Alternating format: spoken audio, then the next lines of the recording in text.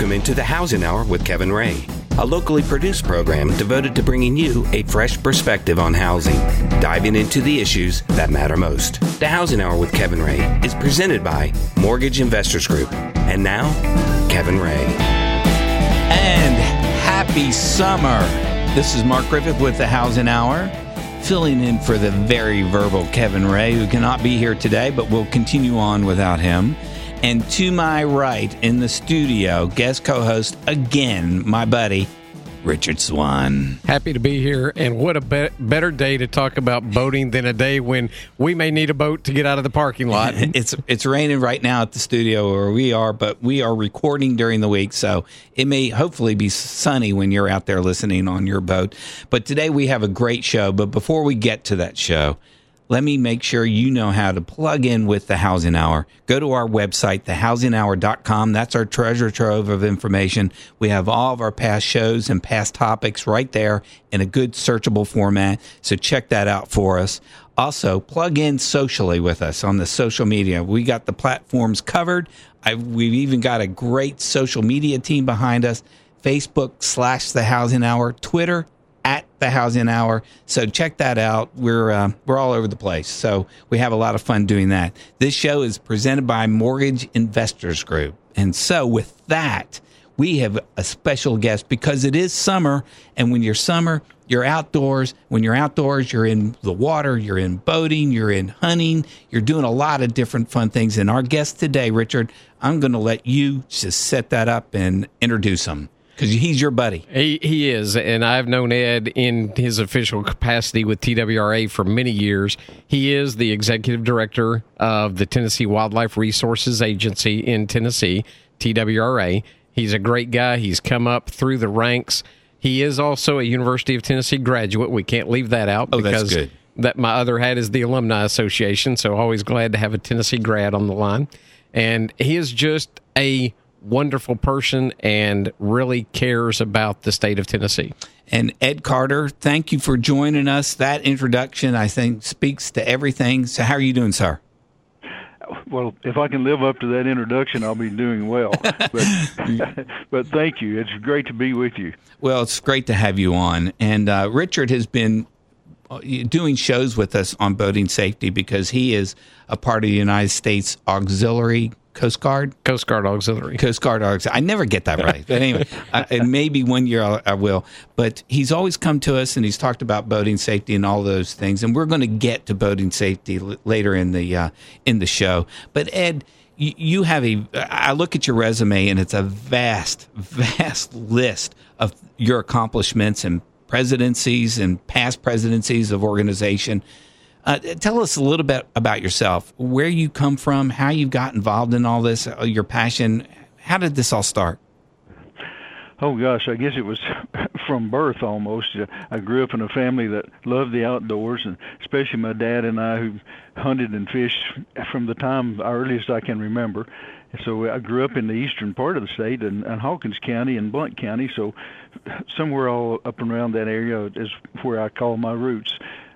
Went to work first down in West Tennessee and then eventually back to Middle Tennessee. So I've had that opportunity to spread my view of Tennessee to we call it the three grand divisions of Tennessee. And if you might remember, at one time the welcome sign said "Welcome to the three states of Tennessee," and I've come to find out that that's really true from geography, philosophy, and on. But anyway, I grew up in that environment.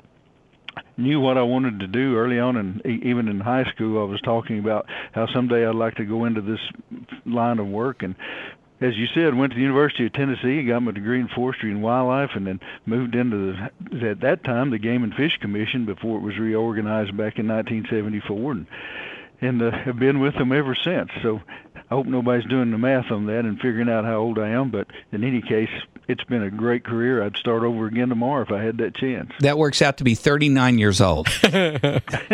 Well, I started straight out of grade school. Well, that is mighty impressive, Richard. He is an impressive guy. And more fundamentally, and you can hear it in his talk, he is a down-to-earth guy. I mean, he's not somebody in an ivory tower, even though he runs one of the largest law enforcement agencies in the state. He is a down-to-earth guy. He's working with probably, all the counties in Tennessee, probably close to 150 to 200 different law enforcement agencies in the counties and cities and municipalities. So that's a lot to coordinate, and that's a lot to administer. And he does a great job doing it. Yeah, tell us, Ed, how is your relationship with the other agencies? And you've been in it for a while. How has that changed or evolved over the course of the years with all the different type of law enforcement agencies and whatnot? Well, obviously, in terms of the boating side of things, it relates primarily to those jurisdictions in the local areas that have some kind of waterways. And in Tennessee, we're blessed with a lot of those, of course. But anyway, I guess back to the point more,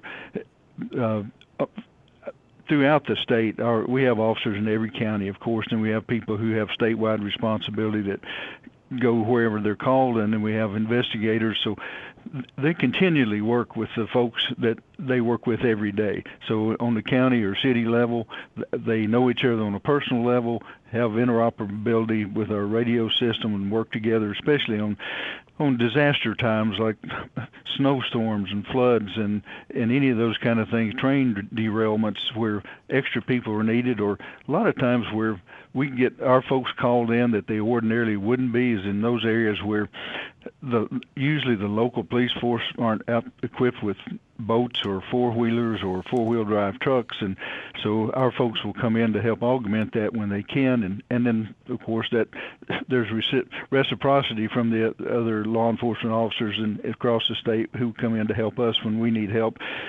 And we try to stay in our own lanes as much as we can to make sure that we're doing what the people who buy hunting and fishing licenses and boat registrations want us to do, but at the same time know that we have other responsibilities. And because on any one day, on any one particular lake, it may become a small city. I remember back on the Alan Jackson concerts when he would have his own Center Hill Lake, and we would have 5,000 boats in one area of the lake at that one time, which turns out to be pretty much like a police force on a small lake. But in any case, we work really well together. We go through pretty much the same training. Our guys go to the Law Enforcement Academy. They make friends there with those folks, and then we have our own training after that lasts about a year and a half. So all of that goes together eventually, just to not be too redundant, that there's a lot of reciprocity that goes across, but we try to still concentrate on those things that we're charged with specific responsibilities.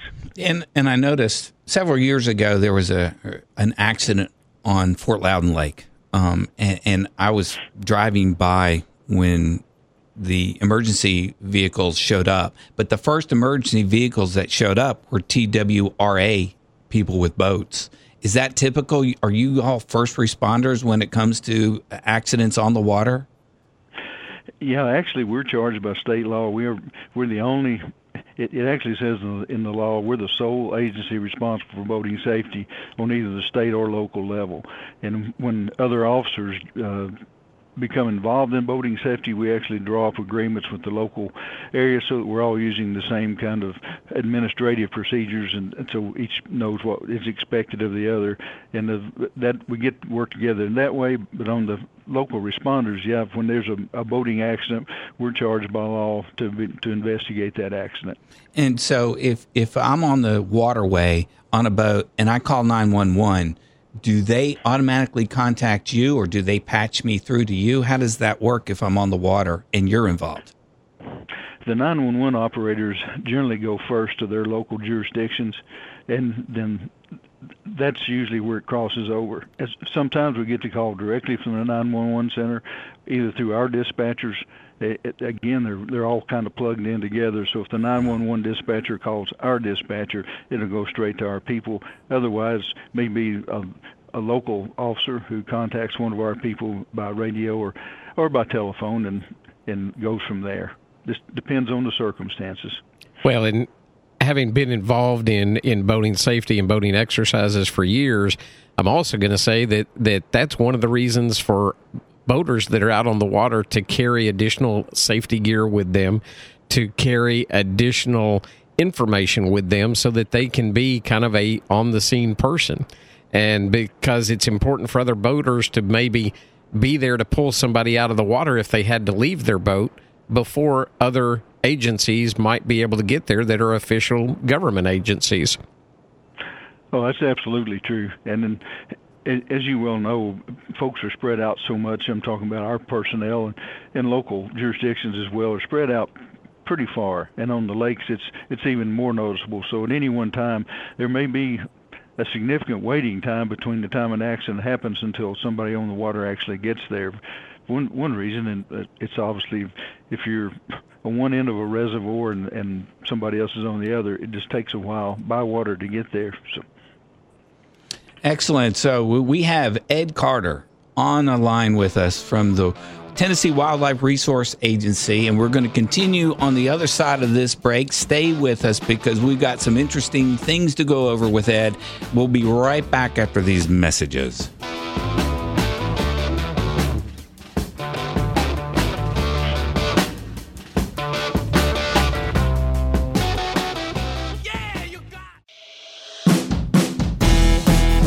Housing Hour with Kevin Ray continues, helping you understand what's really going on out there and what to do about it. Again, Kevin Ray.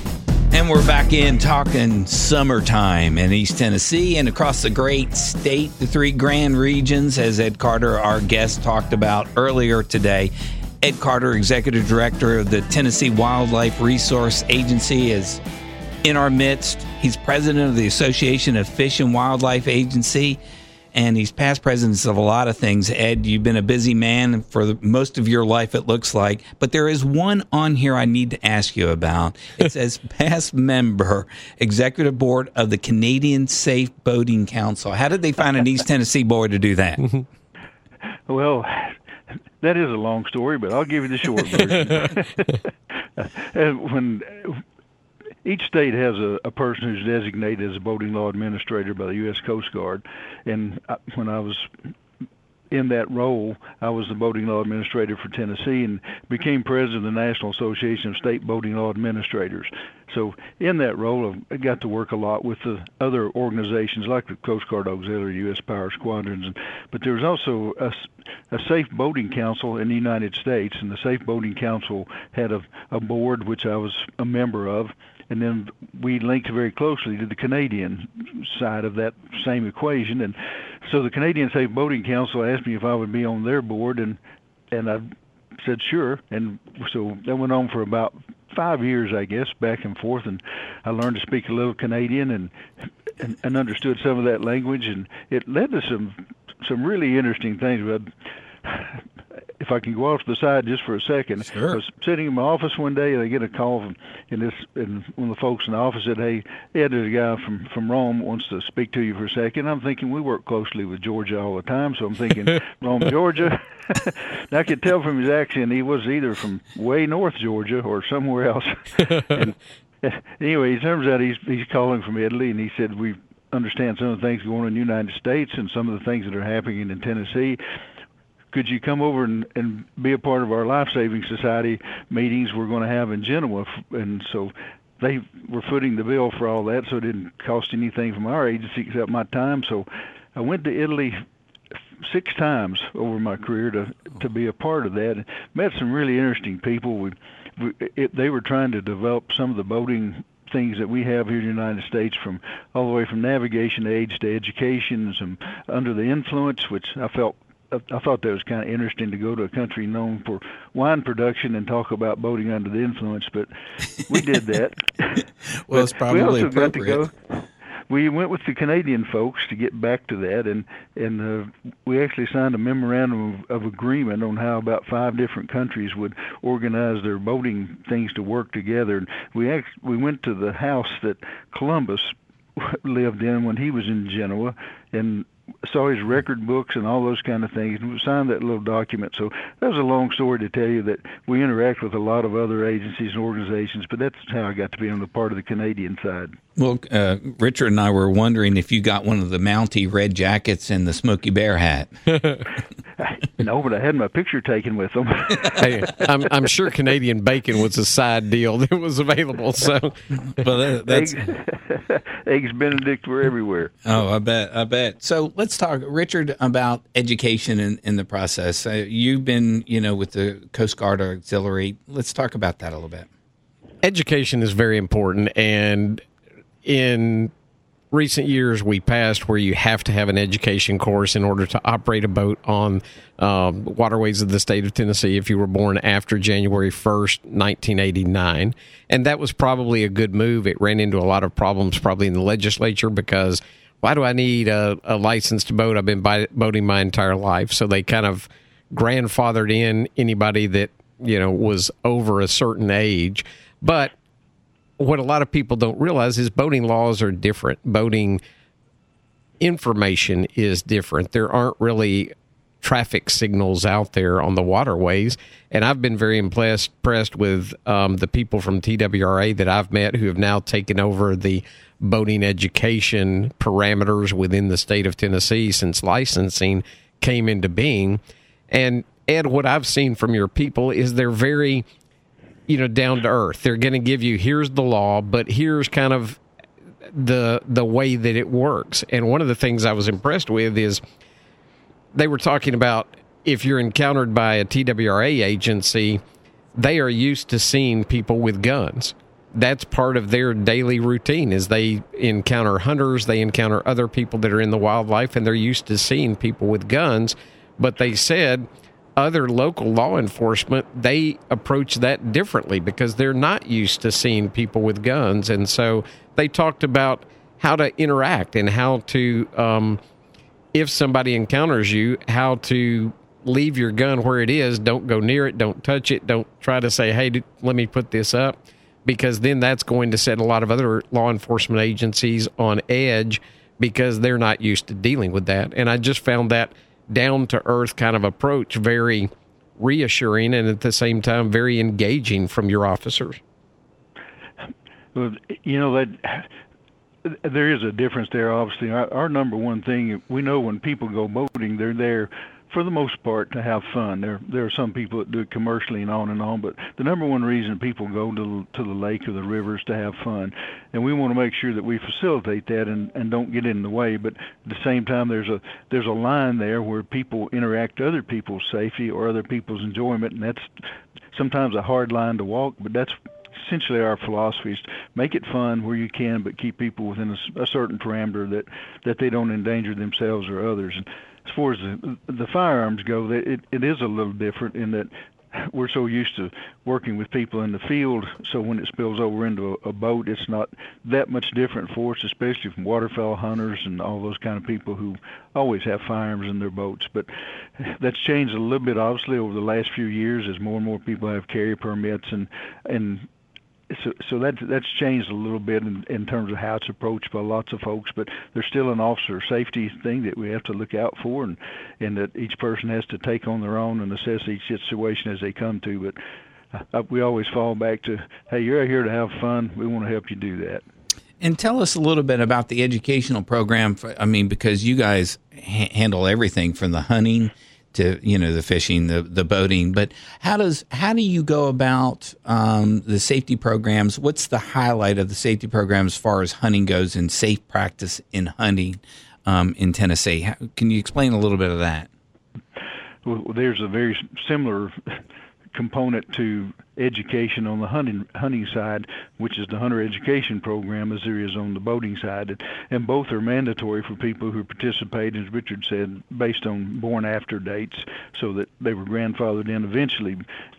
But anyway, on the hunter safety side, folks who are going to hunt after they're 10 years old, they would need to take a hunter education course, and that course is based on some national standards, and then those standards are applied as quickly as you can. In today's environment, people are very prone not to want to sit in classrooms, so there's a lot of stuff that can be done online and so forth. But anyway, it's to bring people up to the standards in terms of things that they might not think about. And as Richard said, earlier, that on the boating side, a lot of folks say, I've been boating all my life, why do I need to know this?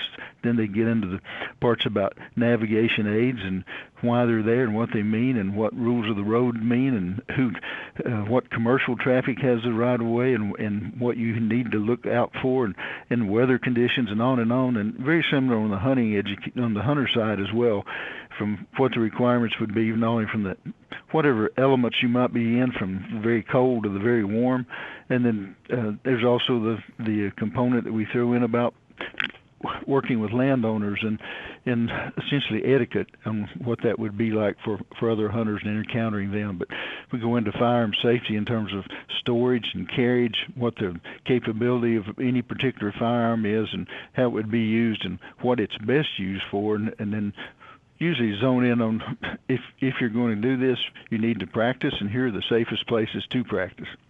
And, when you talk about, safety on the water, it seems to me, Ed and Richard both, when I hear something coming into the press, it's always about a boating accident, but I never hear about hunting accidents. Are they lower in accidents, or are they just not reported? Do you have an opinion? Yes, actual numbers are lower on the hunter education side. Hunter safety has been around as a requirement much longer in Tennessee and in the nation as a whole as boating safety has. So we're still catching up a little bit on the boating side, but then there's sheer numbers. About several years ago, about 43% of all Tennesseans were in a boat at one time in a year. So the numbers of people that would be on the water are significantly higher than those who would be hunting. So there's some of that involved as well, but the boating side, in terms of fatalities and accidents, is higher than it is on the hunting side. Right. Okay. And so that's real important. We got we're coming up against a hard break, and we're going to talk about wildlife protection and management next. I think we want to know a little bit more about that. But Ed, you're really unwrapping a lot for us and discussing that. We really appreciate it. Hang on, we're going to have another segment coming up. This is the Housing Hour with Richard Swan, Mark Griffith. We'll be right back. Catfish are jumping, that paddle wheel bumping, black water keep rolling on fast just the same. Oh, black water keep on rolling, Mississippi moon, won't you keep on shining on? Oh, black water keep on rolling. The Housing Hour with Kevin Ray continues, helping you understand what's really going on out there and what to do about it. Again, Kevin Ray. And we're back into the Housing Hour, presented by Mortgage Investors Group. I'm Mark Griffith. I'm here with Richard Swan, guest co-host, and helping us out today, and responsible for this incredible interview with Ed Carter, on the phone with us, Tennessee Wildlife Resource Agency, TWRA. You've seen them out there on the waterway. You've seen them all over the place. They do a great service for our communities, I'm telling you, and for the great state of Tennessee. So we really appreciate everything that they do. Ed, let's talk a little bit about wildlife protection and management, those types of things, talking about sustainability and those types of things. How's your focus on as far as the agency goes in those types of topics? In reality, that's probably what we're better known for than we are boating safety, although right. I like to think that we're fairly well engaged on both. But on the wildlife side, we have responsibility for all wildlife in the state, whether it's anything that's hunted for or not. So we have from salamanders all the way up, and it's a pretty diverse state to work in. As a matter of fact, Tennessee is listed as the most diverse inland state in the nation, and some of our waterways are known as some of the older in the state, and the Duck River that flows through Middle Tennessee is the most, according to several different sources, one of the top 3 biologically diverse rivers in the world. So we have a lot of things to look after, and so we have people who kind of specialize in each of those areas. We have those folks who are on the aquatic side, and then that's broken down even further from fish to mussels to crayfish to salamanders and on to on that side, and on the larger side, the deer, the bear, the elk, all the larger animals that you probably think more of when you're looking at those. Then we have the section that deals primarily with non-game animals and endangered species, and we have a host of those that we work with every day. And while I'm thinking about that, I would just say that one of the things that's so important to us is the people who buy hunting and fishing licenses and register their boats. That's where our funding comes from. We're not a general fund agency that receives general fund tax money from the state. So it's really important for us to have that base, and we try to make sure that those people that are doing that have a say-so in terms of how the wildlife management that we utilize in our programs is structured. And the first and foremost comes the welfare of the wildlife. So everything that we do a number of census programs across the state that the public probably never sees. But the keeping population numbers and knowing what those are, and dealing with different invasive species. And right now we're dealing every day with chronic wasting disease, which has occurred down in 3 counties in western Tennessee, that is an always fatal disease to deer. So we're trying to do our best to maintain that parameter that it doesn't spread throughout the state, and we were the 26th state to become CWD positive. So all of those things together, we have any number of specialists in those areas that bring forth recommendations to our commission. And our commission is made up of 13 people who are appointed by the speakers of the House and the Senate, and then 9 by the governor.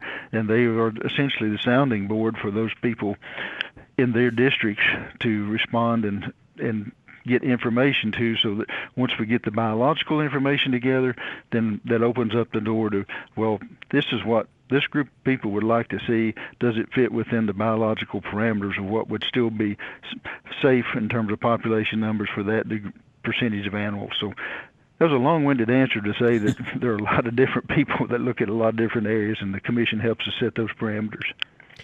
Well, and those are important, and I didn't realize that you all didn't really receive state funding other than through licensing and other things, and I would think that, that would be, important to include funding in the budget, but I know that they're also trying to keep the budget as tight as they can, and we have a very positive budget in the state of Tennessee compared to other states, but...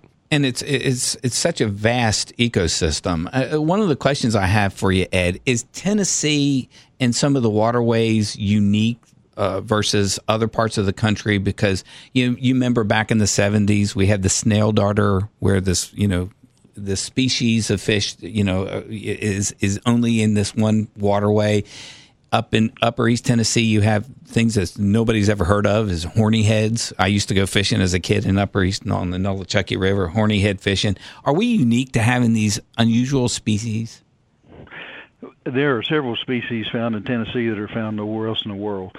And those are the ones that we work closely with on the U.S. Fish and Wildlife Service as to whether or not it's listed as a federally endangered animal or one that's just one that's just endangered or in need of management here in Tennessee.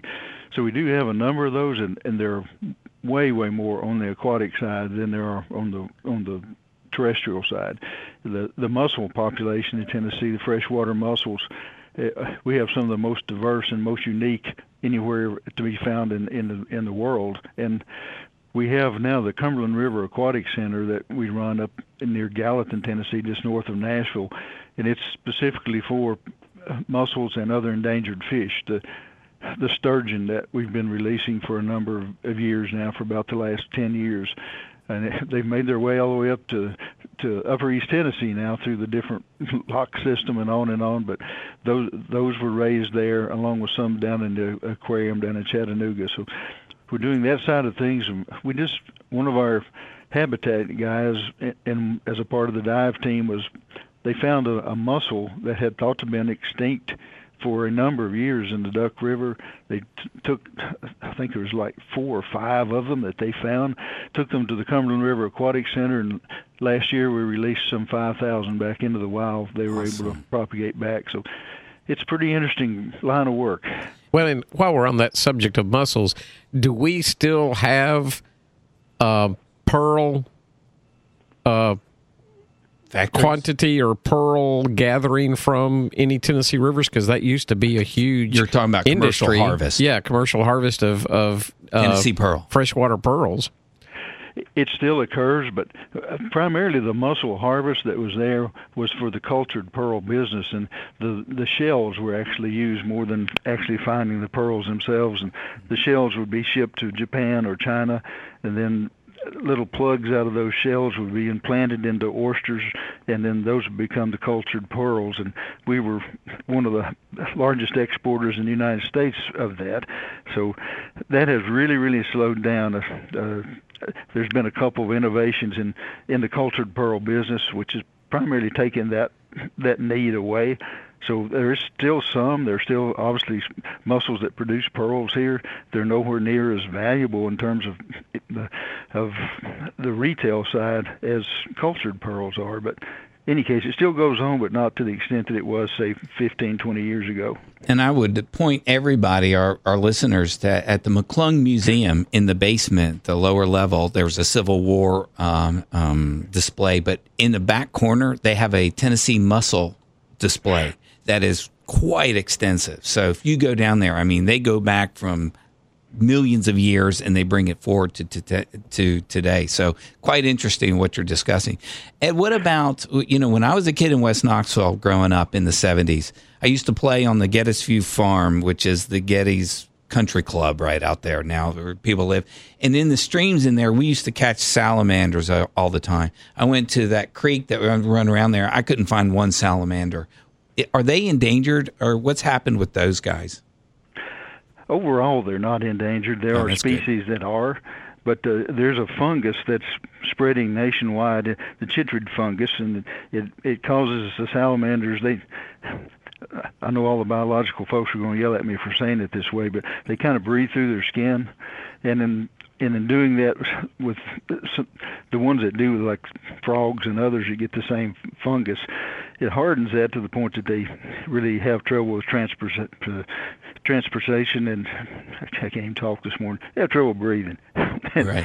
and it's killing some of those. There's a similar fungus for snakes, and that's happened in some of those as well. But overall, they're not endangered. You may have trouble finding them in some areas, and then we also have trouble with invasive species where folks have brought different kinds of pets in like that and turned them loose, and they're out competing the local ones. Well, that's a good one. We're coming up to the end of the segment, but I would, on the other side of the break, before we start talking specifically about boating, I would like to talk about invasive species that have been let loose and how you have to deal with that. Because I've heard that there's alligators out there, in the waterways and some things like that. I don't know if this is not true. Supposed to be around here unless he's got a beer in his hand. Yeah, exactly. And Ed, you may not know this. You haven't met Mark, but Mark is one of those species that's not found anywhere else other than East Tennessee. I am unique, and I should be on the federal endangered list, especially after one of these shows. But when we come back from the break, I know that we want to continue talking about that, but I do want to explore some of the things that you run into. And okay. So we'll do that. Check us out. Share this show on Facebook and Twitter. You can find our podcast here on thehousinghour.com. So after this break, we'll be right back with Ed Carter on The Housing Hour.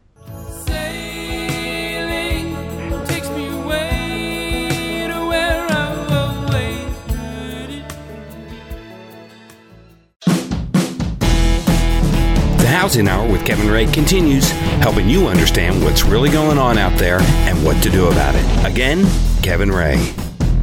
And we're back in talking with Ed Carter from the Tennessee Wildlife Resource Agency. And off air, Ed, we were talking just between ourselves, and we were wondering, what's the strangest thing that you've ever come across in your professional career as a Tennessee Wildlife Resource agent? Wow, I'd almost have to have a list. Yeah. Okay. We're good. Hey, I just thought one, but we were talking. I bet you there's a lot of those situations. Give us your top one or two. Well, I'll stick with boating just for a second. Okay. we were just ordinarily we were working on a lake near Nashville here, and we saw something on the water, and it looked like a boat, and it was actually making way down through there. So it was under power. So we went over there, and there was, like, as I remember, 6 or 7 people on what would loosely be called a boat, and it was kind of floating. The people were sitting on a plywood base, and water was up to their waist, and they had 2x4s nailed on the corner all the way around, and then they had railing around that, and we're going, oh boy, this is going to be a good one. So we started talking to the folks. They had all their life jackets. They had everything they needed, including a stereo system at the time, wired up on one of the four 2x4s on the corner, with a car battery wired on the other, running this whole system and having just a grand time. And we thought, well, they should have registered it. And we look on the 2x4, and there's their TN numbers. So it was a little weird, but that's hilarious. So you're telling me that you guys have no standards for structure of craft?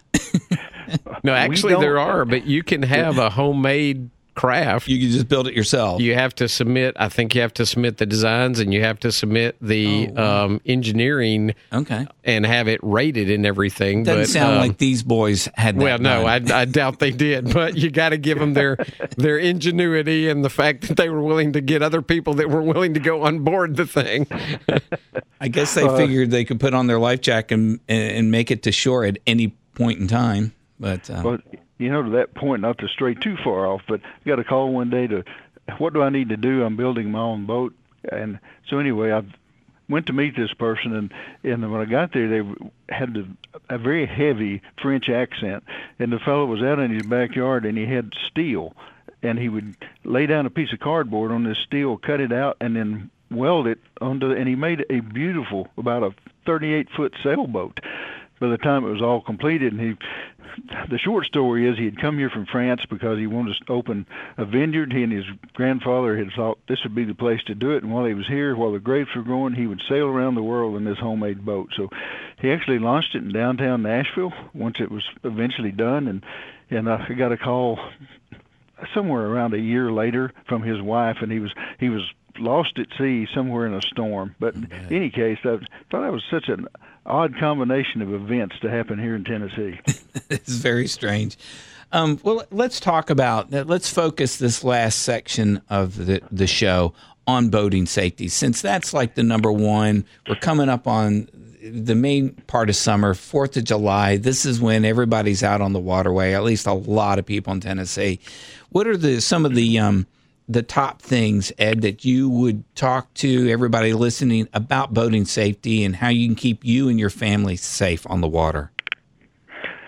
You know, some of them are just common sense, but sometimes, and I'll put myself in there, sometimes you forget about those common sense decisions when you're out just to have such a grand time. But, you know, there's no designated lanes on the water, so having a person to kind of act as a lookout in a serious way to help the operator watch for boats, which could literally come from 360 degrees, is just an enormous help. And we noted, I guess it was last year, that almost half of the people that died in fatalities, and there were 24 fatalities last year, the highest we've had in a number of years, but almost half of those were passengers as opposed to operators. So it's important that everybody knows their place in the boat, and they have a designated place to be. We've talked for years about, you know, boating under the influence, and I won't dwell a lot on that other than, you know, having a designated operator is just an essential thing to do. And I could go into a lot of lists about why alcohol in the water actually has more effect on a person than it does on land. I'm not necessarily talking about drinking and driving a vehicle, but just the vibration, the noise, the sun, all those things actually enhances that alcoholic effect on the water. And then when you get into low visibility times, you know, early morning, late evening, and for most people it's going to be late evening, all of those conditions become more pronounced, and it's harder to see another boat. Some folks forget to turn their running lights on, and some people don't have on their stern light, the big white one, because sometimes they feel like it blinds them when they're running at night. So visibility is a tough thing, and that's where that operator comes back into play again. But the equipment that's on board the boat isn't always necessarily mandated to be used. For instance, life jackets. And we've kind of beat that to death over the years, and we started a Wear It campaign in 2008 to try to make sure that people knew about the new types of life jackets that are out that are inflatable, and they're not hot, and they're comfortable, and they can be worn so much easier than the others, and actually have more flotation. But having those available to people, wearing them, of course, is the best thing to do, and kids, of course, under 13 have to. But in any case, having those there, and then as we come into the 4th of July, so many municipalities, local people, even just private folks on the dock will have some type of fireworks display, and obviously that's going to take place at night. And then when it's over, everybody wants to leave all at one time and get there quickly. And we really try to work that as best we can, but we can't be everywhere, so there's a lot of personal responsibility that a person has to take to say, I need to slow down, I need to get where I'm going carefully, I need to watch out for other boats. So the last thing I would throw in is, if you haven't been out yet, usually Memorial Day is more like the beginning of the summer season, even though we're coming up on the actual solstice date, it's to be summer. But checking your equipment, that if the boat's been sitting for a while or you just haven't used it since last year, vibration is so much more pronounced on the water than it is anywhere else from the wave action and the constant rocking back and forth, that the electrical wires rub against other things until they wear through the sheath, and then they become a electrical hazard, or they just don't work, one of the two. Same thing happens for fuel systems. Just if you can take the time, an hour inspection when it's sitting on a trailer or sitting in a marina is such a time saver and a safety, one of the top safety things you can do before you actually get on the water. And, Richard, you being, always a big proponent of safety, what would you add to that? What would you add to this discussion? I mean, everything Ed said is right on the money. One thing that I would add to how he closed that out was take spare parts with you. My boat chews up alternator belts, so I always have additional alternator belts. I clip them out of the way because with my motor, you've got to take the motor mounts out to actually get the new belt on. So I go ahead and put 2 or 3 on inside those motor mounts, and then I've got them available just to pull up and tighten the new belt if I have a problem on the water. But keep spare parts. If you know your boat has an issue with something, keep a toolkit on board. You may not have the slightest idea of how to fix it, but I'll guarantee you'll find somebody on the water or at a marina that does, if you've got the parts and you've got the tools to be able to at least, screwdriver, wrenches, things like that you can at least work on the boat. Somebody will know how to fix it. Somebody will know what to do to get you back out and on the water. And Ed, I love your approach about we want people to have fun out there. I have seen that from all of your officers, that is what they are trying to promote. That is what they are talking about. And that comes from an organization from the top down. So I appreciate your tenure with TWRA. I appreciate your continuing to be in that role. And I know that comes as a philosophy from the top down. And in listening to you, talking with you, it's obvious that you have that philosophy and you want people to be safe out there. I quote and talk a lot of time with people on Facebook that I see a post, and somebody posted something of a guy that's coming into dock, Russell Beatty, who most of the people at MIG know. And they were talking about him coming into the dock and how serious he looked. And I got on there and I commented and I said, leave the guy alone. He's captain of that boat. He's doing his job. He's making sure everybody else is safe. Let him do his job. And that's what we need out on the water is people to understand that it can be, if not done safely, it can be a dangerous thing. So I appreciate your efforts in that regard as well, Ed. Well, thank you, Richard. And I would just add to that, having done it a few times myself, when you spend 10 to 12 hours on the water in a work situation, it is really fatiguing. And sometimes we need to take that into account too. And I guess one other if I got just a second here Sure. to talk, one other little safety thing is people need to be really aware of their boat's propellers. They're just, they're spinning pieces of steel that obviously push the boat through the water, but they're just unforgiving if they come in contact with a person. So if you're skiing, if you're swimming or whatever, make sure that everybody's back in the boat before you start that engine. And that's a great tip. Ed, thank you very much for being on with us. We really appreciate it.